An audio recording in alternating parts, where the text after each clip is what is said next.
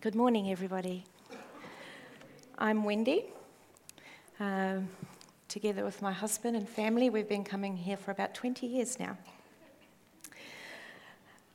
So this morning, we're actually going to be reading somebody else's mail. This somebody else is not one person, it's actually the whole church of Corinth. This letter was written by the Apostle Paul. And actually, I think that if I was part of the Corinthians church, I would be at two minds as to other people reading this letter, this mail that they received. Firstly, I'd be a bit embarrassed, mortified even, that our dirty laundry was being hung out for everybody else to see. You see, the Corinthian church had some really big problems. And it's all really a bit embarrassing, to say the least. In fact, Paul calls them immature twice. He says in chapter 3, verse 1, "And so, brothers and sisters, I could not speak to you as spiritual people, but rather as people of the flesh, as infants in Christ." And then in 14, verse 20, he says, "Brothers and sisters, do not be children in your thinking." On the other hand, as well as calling them children, Paul has some great things to say to them about how God saw them. And we'll look at this as we go through. Paul's letter to the Corinthians tells a story. It is a story of a church that Paul himself had planted. It's a story of a church that was struggling. They had questions. How do they live as God's people, as God's church in Corinth? You see, Corinth is a long way from Jerusalem. A long way from the place where Jesus lived. It's a long way from where the first church started, and they're struggling to bridge this gap as to how they live as Christians in this pagan city. How were they to bridge the cultural gap between Jesus' world and teachings and their world? The church in Corinth has become infamous for its struggle with this and the problems that they had. In Acts 18, we read the story of Paul's mission to Corinth. He had just come from Athens, where he'd had some success. In Corinth, he met the power couple, Priscilla and Aquila. They had been expelled from Rome. They were already Christians, but they hadn't been expelled from Rome because they were Christians. They had been expelled because Aquila was a Jew. There had been some riots in Rome, and the Jews were blamed, and Claudius solved the problem by expelling all Jews. And there was a number of years Jews weren't allowed in Rome.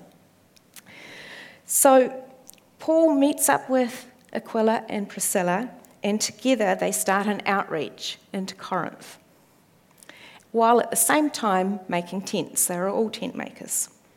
Aquila and Priscilla, as I said, were already Christians, and some theologians even think that it was Priscilla who wrote Hebrews.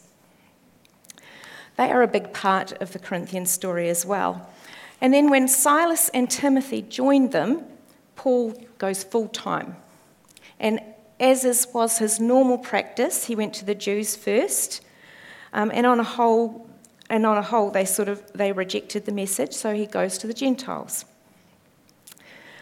He spends about 1.5 years in Corinth teaching and preaching, and a church forms there. And then he leaves for Ephesus with Aquila and Priscilla, and they move the ministry there, leaving the church in Corinth.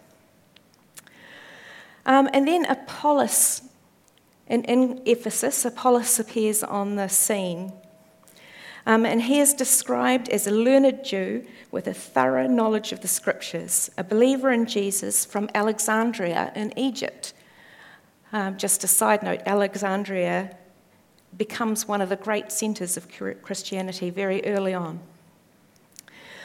Apollos has a gift, and his gift is that he is a fervent and skilled teacher. He is really brilliant at public speaking, and this is something that the Corinthians love. They love people that can get up and speak really well.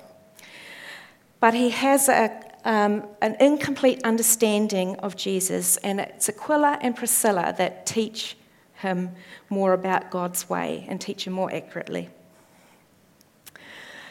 The first city of Corinth was actually demolished by the Romans about 150 years before Jesus. It was completely obliterated.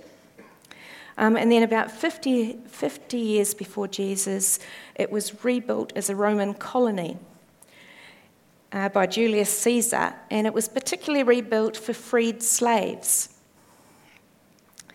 So it was a place of opportunity that wasn't available in other places. And so the Corinthians were very concerned with freedom.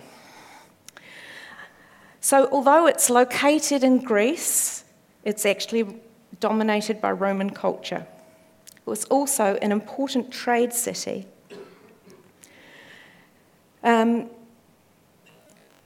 It's positioned on what almost looks like an island, but there's a little bridge of land that goes between where Corinth is and Athens and the rest of Greece. So it was quite treacherous to sail around that big bulge there, and so what they used to do is they used to pull the ships. There we go, sorry, there's the Corinth. And what they used to do was pull small ships across the 6 to 8 kilometre journey across so that they didn't have to go right around through the treacherous waters. And if they were larger ships, they used to unload everything, move it across to the other side, and then reload up. So it was a great trading centre. So living in Corinth, we have freed slaves, and they probably owned slaves themselves. And in fact, in that culture, slaves actually often owned slaves. So there's several levels there. And we have traders. In the city of Corinth itself, we know from the different names that are used and in both Acts and in Corinthians, that they were quite a diverse group of people. They were both Jew and Gentile, Romans and Greek. Some were born free, some were freed slaves, no longer slaves, freed men, and some were slaves. Some were educated, some were uneducated, and we know that there was rich people and we know that there was poor people. The church, of course, was made up also of men and women. Paul addresses them as brothers and sisters. Now, you may have noticed in your Bible in recent years, the texts have changed from saying just brothers to brothers and sisters. This is not a concession to being gender inclusive, a change to make the Bible more PC, but it actually recognises that the word adelphoi, when it's used in the plural, is gender inclusive, and it is catch-all for everybody. So therefore, this change to brothers and sisters is actually a commitment to being more accurate to the Greek. Now, Paul had heard some reports of what was happening in Corinth, and in addition, some from the Corinthian church had written to him asking questions. So in Corinthians, we see Paul both answering the reports that he's heard and the questions that they have written to him. One of the revelations I had at Bible College was around the word you. You is often seen as addressing me when we read scriptures. But it's one of the great tragedies of the English language is that you can either be singular or plural. There is no distinction, but in the Greek there is a distinction. And here in Corinthians, Paul is speaking to the you plural. He's not speaking to individuals. Occasionally he addresses individuals, but on a whole he is speaking to you, the church. You all, maybe, you might say. So, the Corinthians, they had 5 big issues that Paul addresses when he talks to them. The first problem is one of division. Some of the church were claiming to follow Paul, some Apollos, some Cephas, otherwise known as Peter. And in Corinth, rhetoric was a source of status. Being able to speak well made you more popular and more recognised. So speaking publicly was highly prized. And we already know from Apollos that he was a great public speaker. And some were following Apollos. Some were following Peter. Now, he makes some pretty good speeches in Acts. But Paul argues that the cross overturns worldly power and status. It's the cross that is the power of God. He said God is central, not the people. Paul is trying to reshape the thinking of the Corinthians. They are now part of God's people. It is what God has done on the cross, not what they have done. And by following people, they were being like children. Paul reminds them that they have a new identity as God's temple, and that God's Spirit dwells in their midst. 1 Corinthians 3:16, don't you know that you yourselves are God's temple and that God's Spirit dwells in your midst? Paul is saying that the church in Corinth, in all its diversity, as a body of believers, is God's temple. It is not status that's important, but who they are because of what God has done. And God has chosen the path of weakness, not of strength. When he chose the cross, he chose the path of weakness. They are called to walk in that same path because they are in Christ. And being in Christ is to be in fellowship with one another, and that means being in sacrificial relationships with one another, including those that are different from you. They were boasting in their group. What is important, Paul says, is actually the way of weakness, not power, not status. The second problem that the Corinthians have is one of sin in their midst. Some of the Corinthians were using their freedom in Christ as an excuse to sin, and there was even boasting about the sin in their midst. Remember, freedom is a big issue for the Corinthians, but they were not understanding what freedom meant. Paul argues that sin in the church affects the whole body, the whole person, the whole church, and no person is an island. He urges them to stop focusing on sin in the world, but from within themselves. As 1 Corinthians 5:12 says, what business is it of mine to judge those outside the church? Are you not to judge those inside? God will judge those outside. Expel the wicked person among you. Here he quotes Deuteronomy, linking the church to what God wanted for the Jewish nation. And he also asks them to consider the effect of their sin, their own sin, on those outside the church. He reminds them of who they are in Christ. He says, but you were washed, you were sanctified, you were justified in the name of the Lord Jesus Christ and by the Spirit of God. Therefore, they are to glorify God in their bodies. Chapter 6, verse 20. The Corinthians are saying, I'm free to do anything. But God is saying, glorify God in your bodies. The third problem that the Corinthians had was to do with food. Should they or should they not eat the food offered to idols in the pagan temples? Again, freedom comes into it, but Paul points to a freedom that is restrained by love. The guiding principle is don't hurt another person's faith. Paul argues that greater than their right to eat is their responsibility to protect another person inside the church or outside the church. They are to empty themselves of themselves and their own freedom and their own rights because they are participants in the cross. Corinthians 10, 16 to 17. Is not the cup of thanksgiving for which we give thanks a participation in the blood of Christ? And is not the bread that we break a participation in the body of Christ? Because there is one loaf, we who are many are one body, for we all share the one loaf. Again, there is a sacrificial element to who they are individually for the sake of the wider body. In place of the Corinthian slogan, all things are lawful for me, Paul coins another slogan, all things for the glory of God.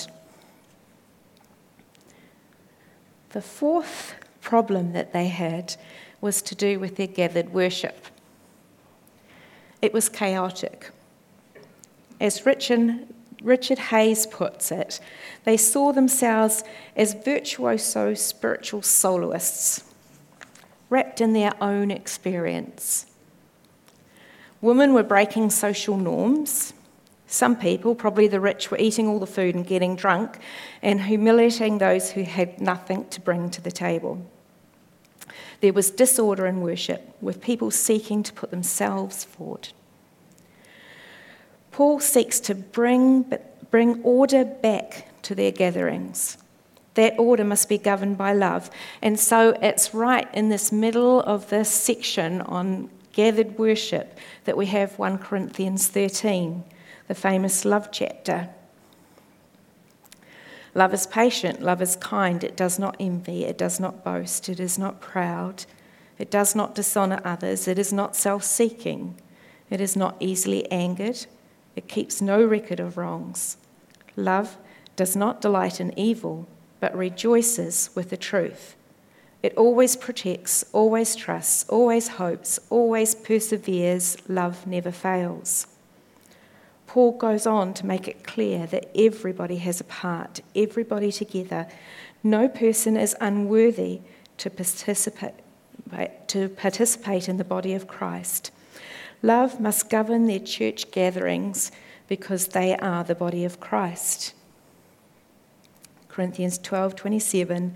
Now you who are the body of Christ, you are the body of Christ, and each one of you is a part of it. He also says that there is one Spirit that gives gifts to all. Worship is something the Corinthian church community was to do together. There is no spiritual soloists. Sorry to the young man here who is obviously extremely talented, but what is required is a symphony, participation by everybody. The fifth problem and final problem that the Corinthians had has to do with the resurrection. Some in the Church of Corinth were denying the resurrection of the body. It seems that they actually despised the thought of their bodies being resurrected. The word they used was corpse, not a nice thought.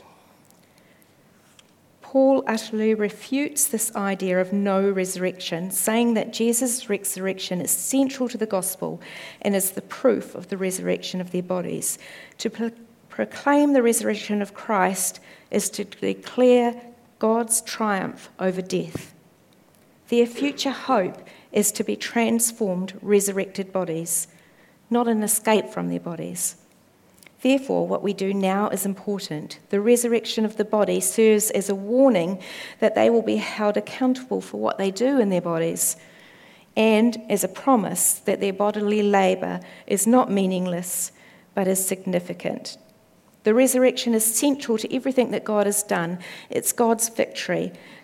1 Corinthians 15:57, but thanks be to God, He gives us the victory through our Lord Jesus Christ.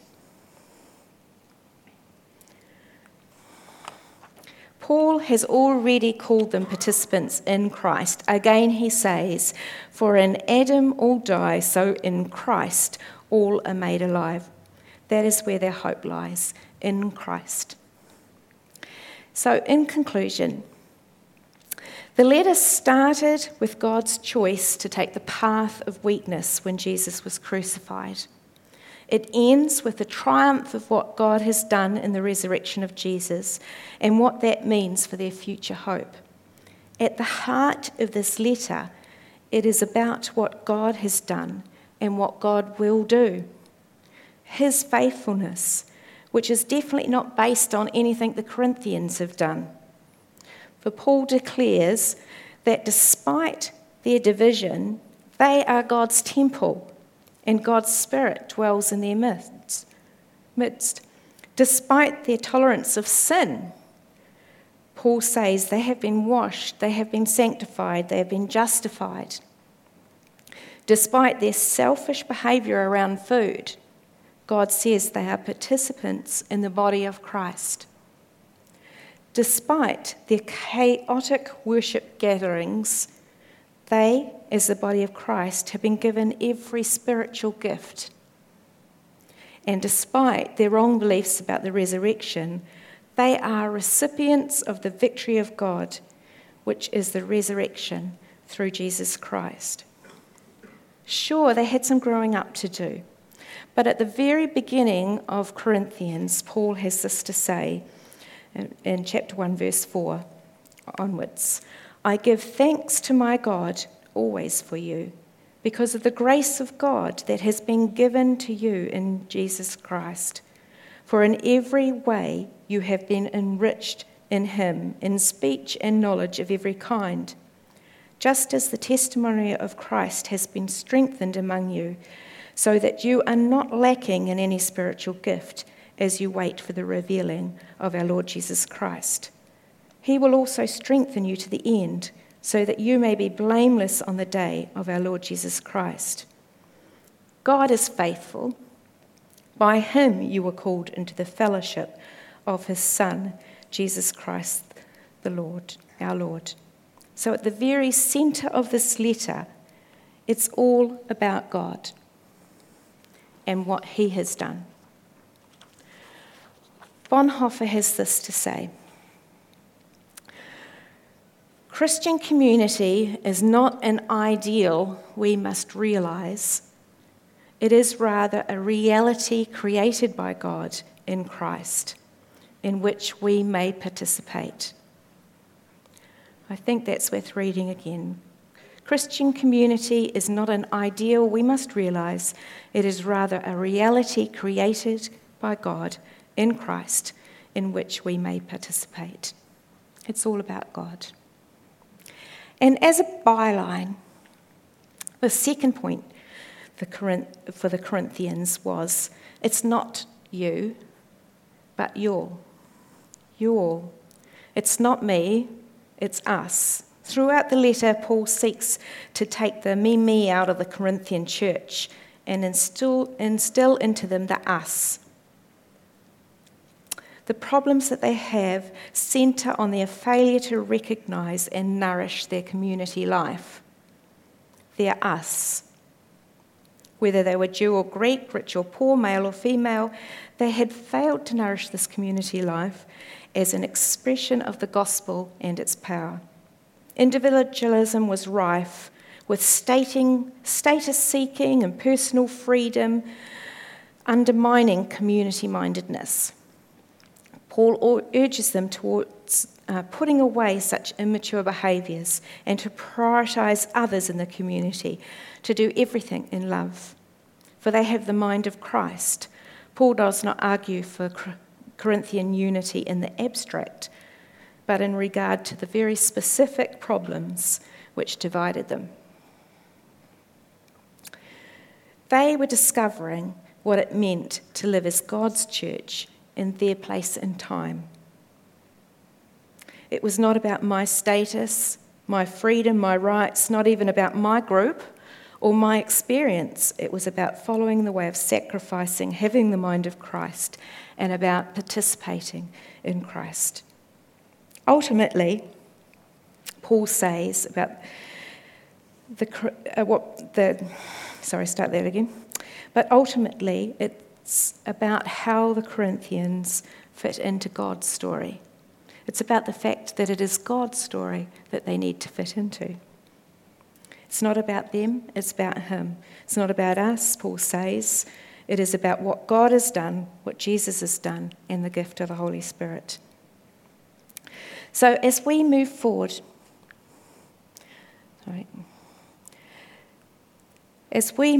here in Christchurch, and as a church family, exploring how we do church together in the place that God has put us, how we live in God's story, how we improvise, let us remember that it is God's story.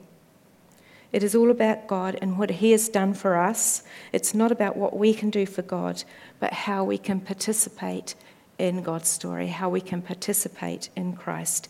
And let us remember that it's not me, but it's us.